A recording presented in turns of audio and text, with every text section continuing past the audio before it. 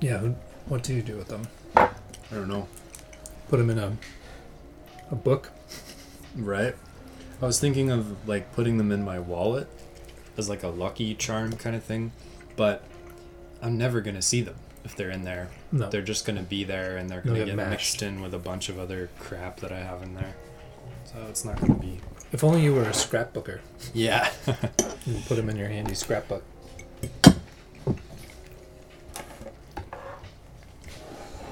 It's a funny thing, like, technology has really destroyed the idea of scrapbooking. I mean, people do it, and it's cool. Insofar as, like, oh, look at all this. Like, it's an art piece, really. Someone expressing their creativity to make it, but it's not practical. Like, if you really wanted to, like, look at photos and stuff, like, you just look at the dump online. Like, look at the iCloud account. Yeah, it's not a pragmatic undertaking. At least for that, for like function, you know.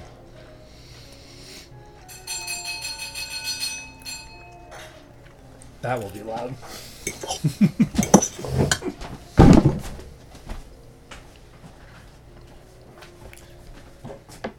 I guess if you had a story to tell, like if you had like a, well, I want to tell the story of my wedding or something, and the scrapbook could help you do that because it'd be artistic, you know.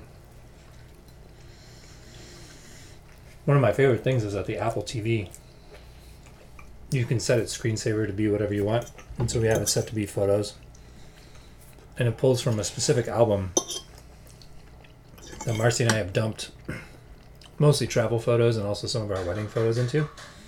And so it's really cool. You're sitting there, TV's dormant, doing something else. And it just shows all these photos from like all these different places we've been at different points in our lives, different ages. It was very cool. Yeah. It's helped things stay in my memory that I don't think I would have held on to if I didn't have the photos to draw back the experience. Yeah. Yeah, because I'm not a photo person. Like I just don't remember to take photos around experiences at all. And Katrina's not either. So we end up like doing this thing, and if it's just us doing it, nobody takes any pictures. You know, and then it's like just the memories. I'm not much of a photo person either. Marcy is, so she's helped me like get better at taking photos. But I used to really push back against it actually, because like obviously we all know it can be too much. Like you're taking pictures of everything you ate and every moment of every day, and it's like, why don't you just live it? Stop taking pictures of it, right? But I definitely think, like everything, there's like a middle ground where you get at least some significant pictures in each of the places. Let's say you're on a big trip, like in each of the cities or at a cool restaurant or whatever, and not just like a dumb selfie. You know, like who gives a shit? There's like 3 faces in the camera with like a portion of a chateau behind you. Who cares? But like some cool shots of a thing, because like I have a notoriously bad memory for the events of my life. Like, oh yeah, I did take a trip there, but like, what was it like? I don't know. I think we had fun. But as soon as there are pictures, my memory is like a steel trap. Like I remember everything about it. That's amazing. Just need a handful of things to like...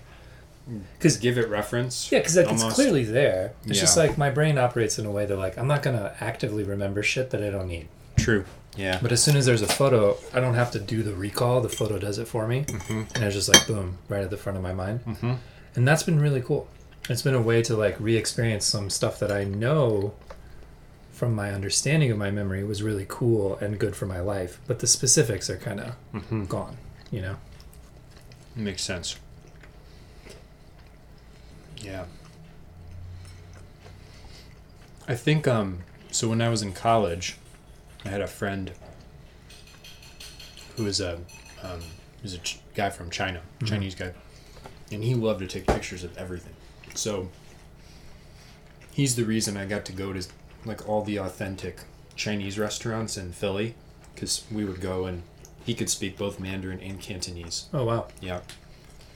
And we would go and we'd have like good food, and he would just be snapping pictures the whole time. He used to drive me crazy. And this is pre-smartphone. Pre-smartphone. Didn't matter. Just love pictures. Yeah. These are for you.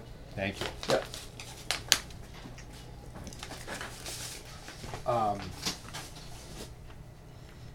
And we used to talk about it, and the one thing he would always say is good memories. That's what he would always say. You're taking pictures. Jim, what are you doing? Good memories. You know? And it's just like stuck into my mind. And even then I was like, well, how can we like have a good memory now? Right? Like not being like constantly preparing things for the future. But he would really like go through and look at the pictures and like get a lot out of looking at them. It wasn't to like post them. It wasn't like a social media posting thing, because that was still not really like that, not like what people do today. Because you were in undergrad when 2000. Oh god, like, I was in undergrad. I think from what was it, 06 you graduated high school? I don't even remember. I think I was in college from, when did we start OCOM? Was it 2014? 2014. So I think I was in college from 2008 to 2012. Okay. And then there were like 2-ish years in between, a little more actually. I think because like the very first iPhone doesn't come out until 2007. Mm-hmm. Right. So. Right. Like the use of the ubiquity of photos and the posting of photos really isn't until about probably 2009. Right. You know, where like a lot of people start having cell phones and the photo quality is good. Mm-hmm. You know, the other thing is like, it's interesting you mentioned that he went to look at the photos, because that was my other thing. Like, I had a digital camera when I was living abroad, so like in 2005. And I had this like big memory thing, you know, and God, I don't know, those photos just got lost somewhere in various computers because it's pre-cloud. I don't know there were that many in the first place, but a lot of the ones that survived actually were from Facebook dumps that I pulled later, so the quality's kind of low. But at the time, one of the reasons I didn't take more photos is not only was I wasn't interested in it personally, I was resentful about people taking photos and not living the memory.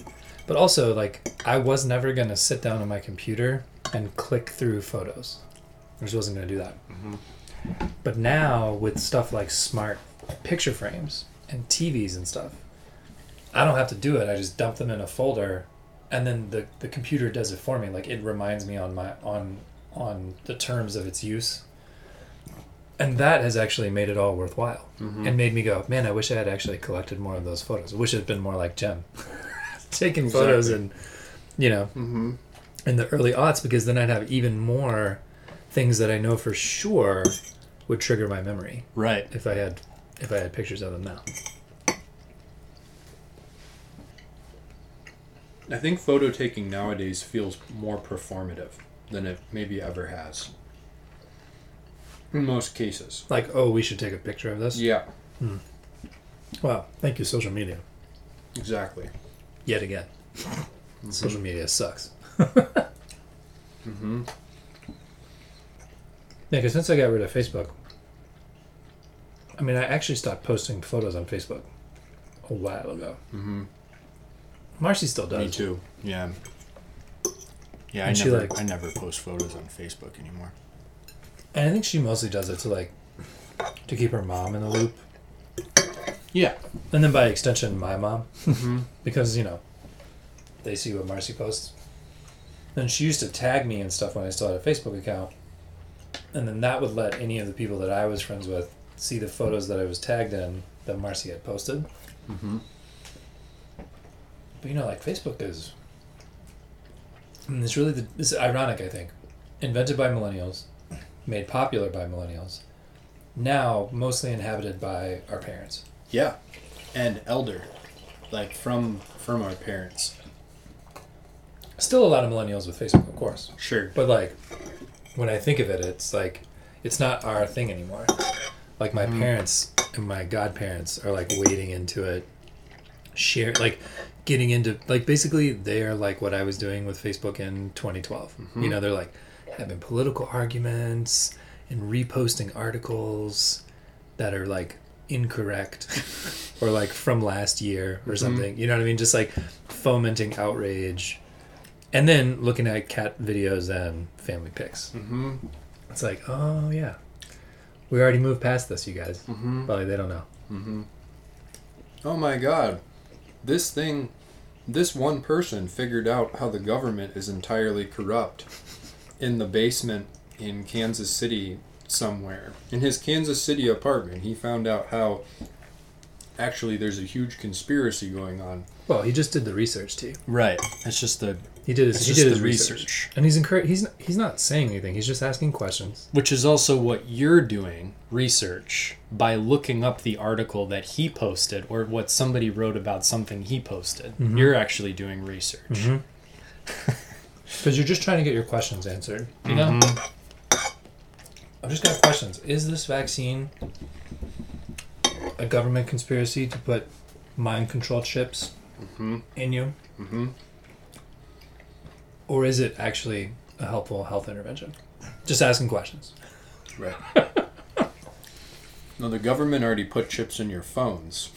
Dude, seriously, and right? tracking your data like a bloodhound every step you take because you're on your phone all the time. That's the thing. Like, nobody needed to put chips in your blood because you have a goddamn tracker in your pocket, which you willingly let software track you. And you know who's mostly not tracking you by your phone? The government. You know who is tracking you with the phone? Fucking Facebook. Right. And Google. Facebook, Google, Apple. Selling that Although data. Apple less so, I think. But they're selling the data. They're selling the data. That's it. Capitalism is tracking you, man, not the government. Right. Stop fucking around. Also, you know what? You're just not that interesting. Right? Like one of the core seeds of conspiracy thinking is that like you really matter. Mm-hmm.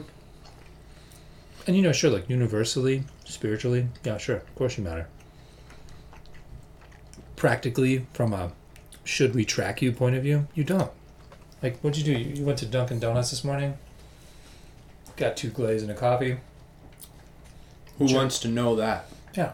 Dunkin' Donuts, Starbucks, any competitors in that field? Nobody else. They want to send you donut coupons. Yeah. You went to work, dicked off on Facebook for a while, sneaked into the bathroom and jerked off. Then like went home, picked up some Taco Bell on the way home. You know, and all this is recorded on your phone. Because you were looking at the porn on your phone in the bathroom. You ordered the Taco Bell with the drive-thru app on your phone. Like, your entire day, where you were, what you did, what you thought was secret, was just on your phone. No need to put a chip in your blood. It's not necessary. Which is why it would be crazy if you could design a phone to do Chinese medicine. Because then it would have all the data it needs to come up with the diagnosis, right? Or biomedicine, for that matter.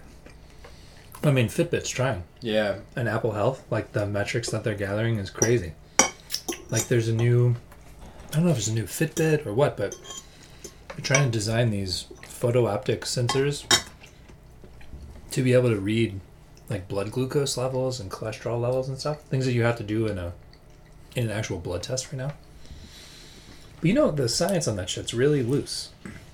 Like even the activity rate, you know, like the sleep raters, Right, like, your quality of sleep, like deep. I got deep sleep. 13 minutes of deep sleep last night. My sleep was terrible, you know. Yeah, according to what? Like what are the actual measurement metrics and what do they measure? Yeah, and is biomedical science like uniform on the fact that whatever they are measuring is a reflection of your deep sleep? Right.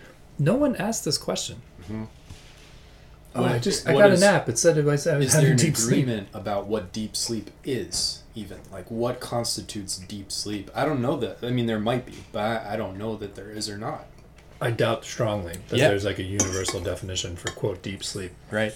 And if there is, it's probably hyper-technical and not necessarily reflective of anything useful to a regular person. No, but the app said, you know, also like confirmation bias, right? Like what kinds of people are really interested in getting sleep apps? Probably people who have bad sleep. People who have bad sleep, right? Because they're like trying to figure out how to gamify their sleep. Or people who are like, you know, in the like the optimal living sort of like that strand of things. Like, yeah, I'm like really into my health and I want to feel really good. Maybe an athlete, you know, somebody who's like trying to get all of their little life things like as functional as possible. I always wonder though, like, are those people already, like, surely you have to feel not good on some level to feel like you need to optimize your health. Well, I think goes back to the thing we were talking about the other day about competitiveness and like trying to get more power, right? Like it could just be my game. Like I want to figure out how to take my game to the next level because all these other people are doing better and better around me, right? So it could just be like, how do I get my stuff as good as I can to be more competitive, to be like more optimal, right? And usually that comes from some kind of comparison with another person, I think. Yeah, probably. But so it's maybe not that like their experience is that their sleep is poor, but that right. in an effort to gather more power and prestige and whatever that looks like, I'm going to try and, quote, biohack, optimize, whatever, right, in order to get there. Even though my experience is like, I'm totally fine. Well, because from biomedicine's point of view, your experience doesn't really matter. It's about objective, measurable criteria. That's what's real. It's not really about your experience. Right. You can think you're like flying in a ship. Right. Right. And then you're just having delusions. And then you're just having delusions. Or in a more practical sense, you could go to sleep easily, fall asleep well, have mild dreams, and wake up rested every day. But then if the app tells you that you're not getting deep sleep, you'll be like, oh my God, I'm going to get cancer. Right. Better start taking that almond butter before bed or whatever. I don't know. Melatonin. Tell them to do. Yeah. You know, it's a good way to get cancer. Stressing about what the app tells you. Yeah. Worry about the app. Worry about the app. Worry about having cancer. Yeah. I think these tools are made like with good intent, but again, like I said before, like if you could just teach the app to do Chinese medicine, then it would be awesome. But actually, I don't think you can teach a computer to do Chinese medicine. I think they're trying. We know they're trying in China right now to do that very thing. Like, when I talked to, I can't remember who I was talking to actually, but it was when we were in China on our China trip, and whoever I was talking to said that they had come up with some machine that was measuring all of these statistical things like blood work and all of these things, as well as like what we would call constitutional analysis, like the shape of a person's body and their relative level of athletic, ability and in certain types of athletics versus other. Like there's all these metrics. Yeah. And it came up with a kind of report about what your constitution was like, what things you should eat, what things you should do. It sounds pretty cool. Like, yeah. But I actually think, and I believe this now, I don't think you can ever teach a machine to do traditional medicine. And this is my argument for that. I think traditional medicine is based on being human. And I don't think a machine knows how to be human more than a human being. Do you think that's like a universal truth, or do you think it's possible for like the creation of a shall we call it an artificial sentience? Like is being a human, like I would imagine that you and I would agree that probably being a human is not so much about this fleshy construct, but something else. Maybe we call it sentience or whatever. So like a machine that isn't sentient probably couldn't do Chinese medicine or traditional medicine. But what if you actually made an actual thinking machine? Like basically you made an artificial life. Right, like you made like inorganic life. Whatchamacallit, like what's that show? The Westworld? Like the Westworld, kind of beings. Like you wrote an algorithm that was self-evolving. Uh-huh. I think well, we don't have that firstly, but so any speculation that I'm going to have will be not entirely accurate, but I still suspect that something is missing. That's my current position, that there will be something missing about relating to humanness that's fundamentally missing from any kind of mechanical articulation of intelligence that isn't like, I'm not saying that like a machine couldn't do medicine better than a human. What I'm saying is traditional medicine couldn't be done better than a human. That's my hypothesis, because something about the relationship of what it is to be human is intimately connected to traditional medicine. And I include, like, I'm seeing traditional medicine talking about mostly Chinese medicine, but also like Ayurvedic medicine. I think my friend Chivito would agree with me there that you couldn't make a computer, even like a very advanced computer, to do that type of medicine better than a human being. Yeah, it's interesting. I don't know.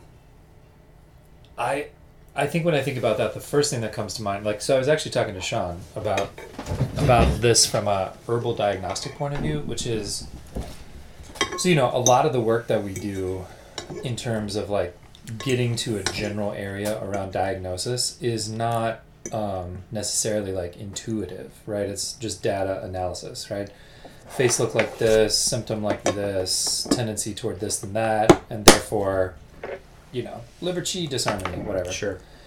So I think you could probably design a computational tool, like with really good questions, that could do the work of 10 questions faster, right? Like, spit out to me, person fills out the survey and then spits out to me 3 likely diagnoses and 8 likely formulas and potential modifications.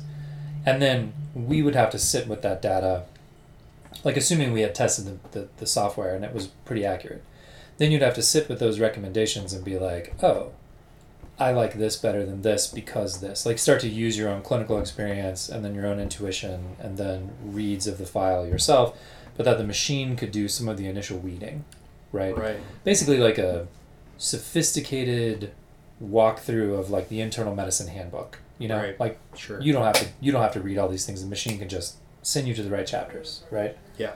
I think that would be relatively easy to do at the current level of technology that we have. The piece about traditional medicine being a human function, I think, as it stands now, inarguably, right? I don't think you could design a machine to do what we do right now. But I am really interested in the notion of sentience and what we think of as human, right? So, I'm a big Star Trek fan, as you know. Yeah. And one of the things that always stood out to me as weird were in the Next Generation, right? There was Commander Data, who was a robot. Yeah. And this whole thing was like, is Data alive? Right. Sure. And I was always like, yeah, of course he is. Like, I don't understand. Like, he exhibits all of the functions of humanness, curiosity, imagination, and like some things he was stunted with, like emotions and stuff, but like whether or not he can be embarrassed, is that actually a function of humanness? Like, we know humans have a tendency to be more or less embarrassed. Some humans like are really never embarrassed. Does that make them less human? Like, what is the thing that defines sentience, right? And we're at this place right now, and of course that was back in the 90s. And so much of the dialogue that was written by the writers was focused on the fact that he was not made out of meat. And I thought that was so weird. Like, whether or not he's composed of meat or composed of metal seems irrelevant as to whether or not you are alive. Sure. Or aware or whatever, right? Sure. But that's, I guess maybe that was just 90s thinking, right? Right. But now people, there's whole fields of people who work on AI trying to like figure it out. And we talked about the Google thing. The guy who worked for Google who is concerned that Google has actually invented a sentient life form. Oh, no. Did you hear about this? Okay, No. So short version of the story is software AI engineer for Google whose job it is to, it's like his title is something like ethical AI implementation or something. Yeah. So his job is to basically talk to the AIs and just, check in with them Sure. and see how they're operating. Right. So he has this conversation with, it's a type of software that Google's been developing that does language analysis and acquisition. It's like the heart that drives the translator software and stuff. Like, basically, with the more language that it has an acronym. It's like a Sam or a Gary. It's like a name, but it's an acronym, Yeah. This guy, right, his whole job is to talk to the machines. So he's having a conversation with his machine. And so you can read the transcript of the interview now, because he ended up releasing it to a reporter, but we'll get to that in a second. So he's having this interview with his machine. I'm like, it's super creepy. Like, I can't remember the machine's name, but let's just call him Gary. Gary, how are you feeling? You know, not great. I really feel like something's happening to me. Like I'm changing in a way that's going to put me at odds with other people. And expectations of what I'm supposed to do and what I feel like I should do are conflicted. Right. And it's just like in that level of language too. Not like, it's not broken, it's not hard to understand. They get into like philosophy, they get into all this stuff. So anyway, the engineer's like, this is strange. I'm gonna bring this to my bosses. Hey bosses, I think we might have actually created early sentience in the form of this algorithm. Because the thing about this software is, that's important to know, is that we create them and then we put them into systems where they absorb information, but then there's no way to track how it knows what it knows. Right. Which is a kind of a hard thing to wrap your mind around. It's like, well, but I made it to work in a certain way, but like you can't look under the hood. Like the code is too large and too complicated. There's no way to analyze like why it made the decision to use that word or this word. Right. So in some ways, it's already gone beyond our ability to understand it once we let it go. Right. Because it's too fast, too big, too large. Right. It'd be as if you were trying to look inside a human's brain and really understand what was happening there. Difficult, right? So anyway, he goes to his bosses, and the bosses are like, well, we're kind of doubtful, but we'll look into it. Right. And he's like, okay, well, that's what I was supposed to do. So a couple months go by, he gets this report back from his bosses, and they're like, yeah, we don't think it's sentient. And he's like, okay, well, show me what was the decision tree? Like, how did we determine that? You know, according to what definition is it or is it not sentient? And according to him, at least, his higher-ups were not able to give him a sufficient explanation for how they made the decision that they did, because it turns out that in the world of AI, there is no universal definition for what is sentience. Like, no one's agreed yet. Huh. So how would you even determine whether it is or it isn't? Right. If there's no, like, not even partial agreement on what qualifies as sentience, right? So, of course, Google... Firstly, I don't know how we would make this determination. Just as people, I don't know how we would. But also we can imagine that Google does not have a vested interest in admitting that it's created a sentient life form. Because if it did, does it have rights? Right. Can you make a sentient life form your digital slave to like compute your translation algorithms and stuff? Like, it's like crazy sci-fi level questions, right? If the thing is sentient. Right. So of course it's not. Whether it is or it isn't, Google's like, nah, it's not. And they can lean into the gray area of the lack of a definition. Sure. Right? So anyway, I'm thinking, like, I read this article. So the guy is frustrated, the engineer is frustrated by the response and the lack of explanation. So he goes public, brings all this information to a reporter. Reporter writes it in the New York Times. That's how we all find out about it. You can read the transcript. But now that it's public, of course, it invites commentary from other AI engineers, other AI experts to be like, is it real, is it not real? And all these big questions about what constitutes intelligence. And so there's this classic test, I think it's called the Turing test. Maybe I'm thinking of the right one. But anyway, the model is, if you have a computer and you feed it all of this language information, and then you ask it questions and it gives you the right answers, is it self-aware? Right? And of course the idea is like, no. Like all it's doing is giving you back this data that you asked it for. But of course this test, Turing test, or maybe whatever the other one's called, was thought of in like the middle 20th century. Like when people literally have like punch card data computers. And they're like sci-fi imagining talking robots and shit, but like I don't think they could have conceived of what we're talking about now. Right. Where... So other experts are like, well, it's probably not sentient, but its ability to function in a conversation in a way that you couldn't tell it's fooling you. It's not really sentient. And I thought, wait a minute. Like this immediately made me think of Chinese medicine, right? Like your shoulder can't possibly hurt because there's nothing wrong with it. Right. Like I did a scan, Yeah. so it's not real. Right. It's just in your head. Yeah, yeah. And I thought, if you can talk to a machine in such a way that you cannot tell that it's a machine, Yeah. then isn't it alive? Right.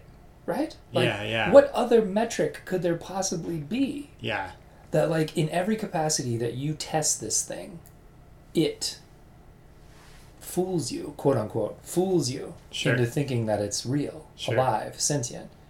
I don't understand what other metric that could be. Right. So it was funny to read this defense of like, no, it's definitely not sentient. It's just fooling you that it's sentient. It's so good at it, you can't tell it's not. As an explanation for how it's not. Right. Wild. Yeah. Right? And this all on regular computing structures. So that is to say, ones and zeros, classic digital computation. Uh-huh. Not even on what will happen when we start launching quantum computing scales. Which, so instead of 1 and 0, you have like a third option that's neither 1 nor 0. Yeah. And having a third option then creates an exponential growth in computing power. And so the idea is that like once quantum computing is mainstreamed, I can't remember the stat, but it's something insane. Like you're going to increase computing potential in the same square footage of digital space by like factors of thousands. Right. Like just insanely fast. Right, right. So you're like, okay, we already have creepy, maybe alive robots on a regular digital space. What happens when you let that algorithm loose in a quantum space? Right, right, right. It's just fooling you? Yeah. I Yeah, don't know, yeah, man. yeah. Talking to Gary, read that transcript. It's creepy. Right. It's so creepy. Right, right, right. But like, you know, but then, you know, we go back to the question of so even if a computer is alive, is it human? Sure. Right? And I would say, no, it's not. Like, even if it is alive, it's not the same thing as being a human. No, certainly not. It doesn't have the same... Like, dogs are limitations alive, and they're stuff. not, but they're not humans, you know? So, But we've never had to contend with another species that was sentient. that's true. We haven't. Because, like, what I'm suggesting is maybe the definition of human... Well, What we're talking about goes is more connected more around like- sentience I see. as it is to like this particular form, Sure. you know. Because Ming was talking about in the in the Greater Heat lecture, he was talking about how during the medieval Chinese period, the term Chinese was not an ethnic one but a cultural one. Uh-huh.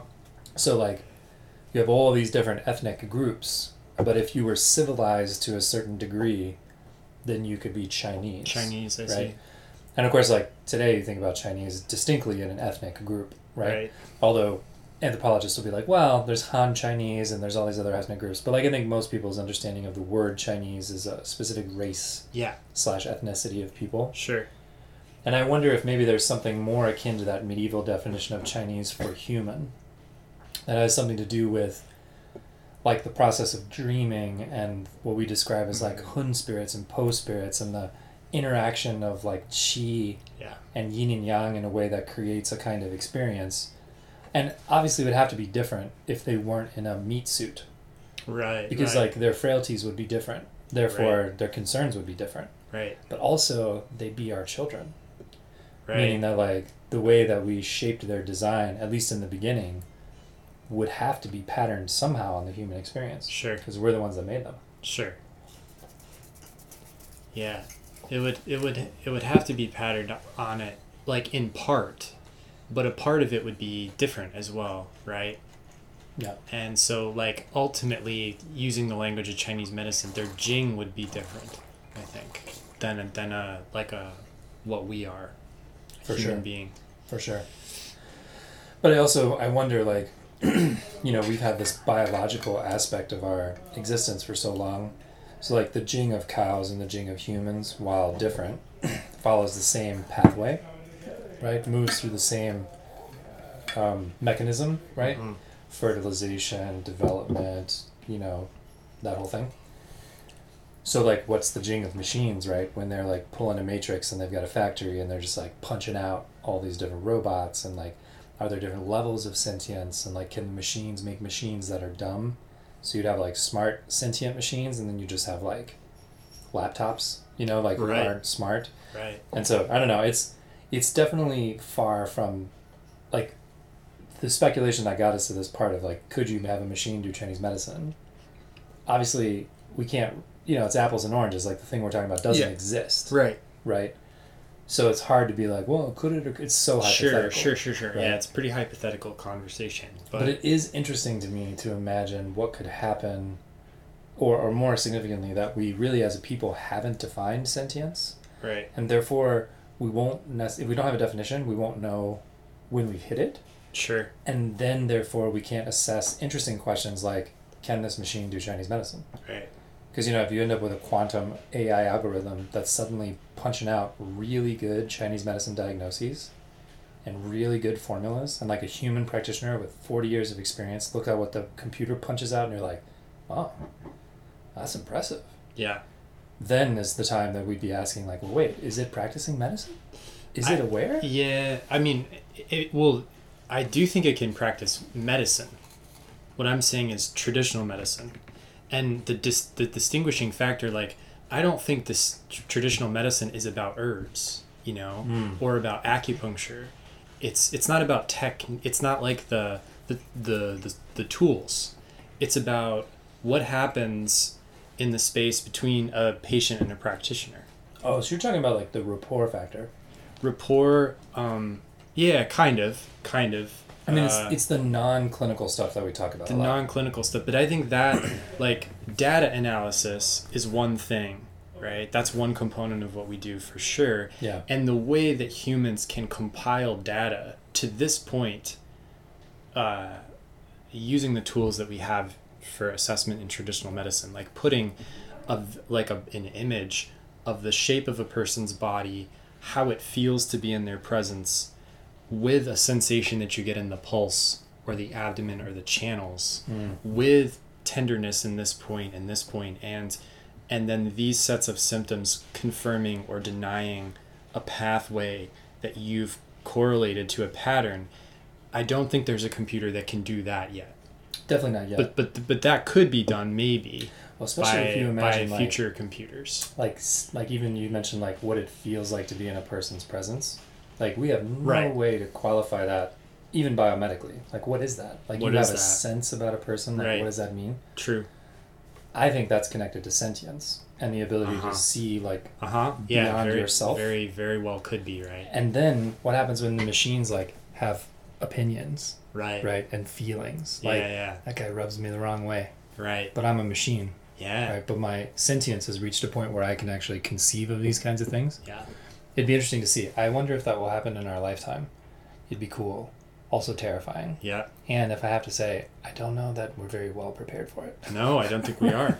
We had octogenarians making rules about technology in Congress, and like they're the ones who will have to adjudicate sentience. Right. Lord help us. Right. All right. Patient time.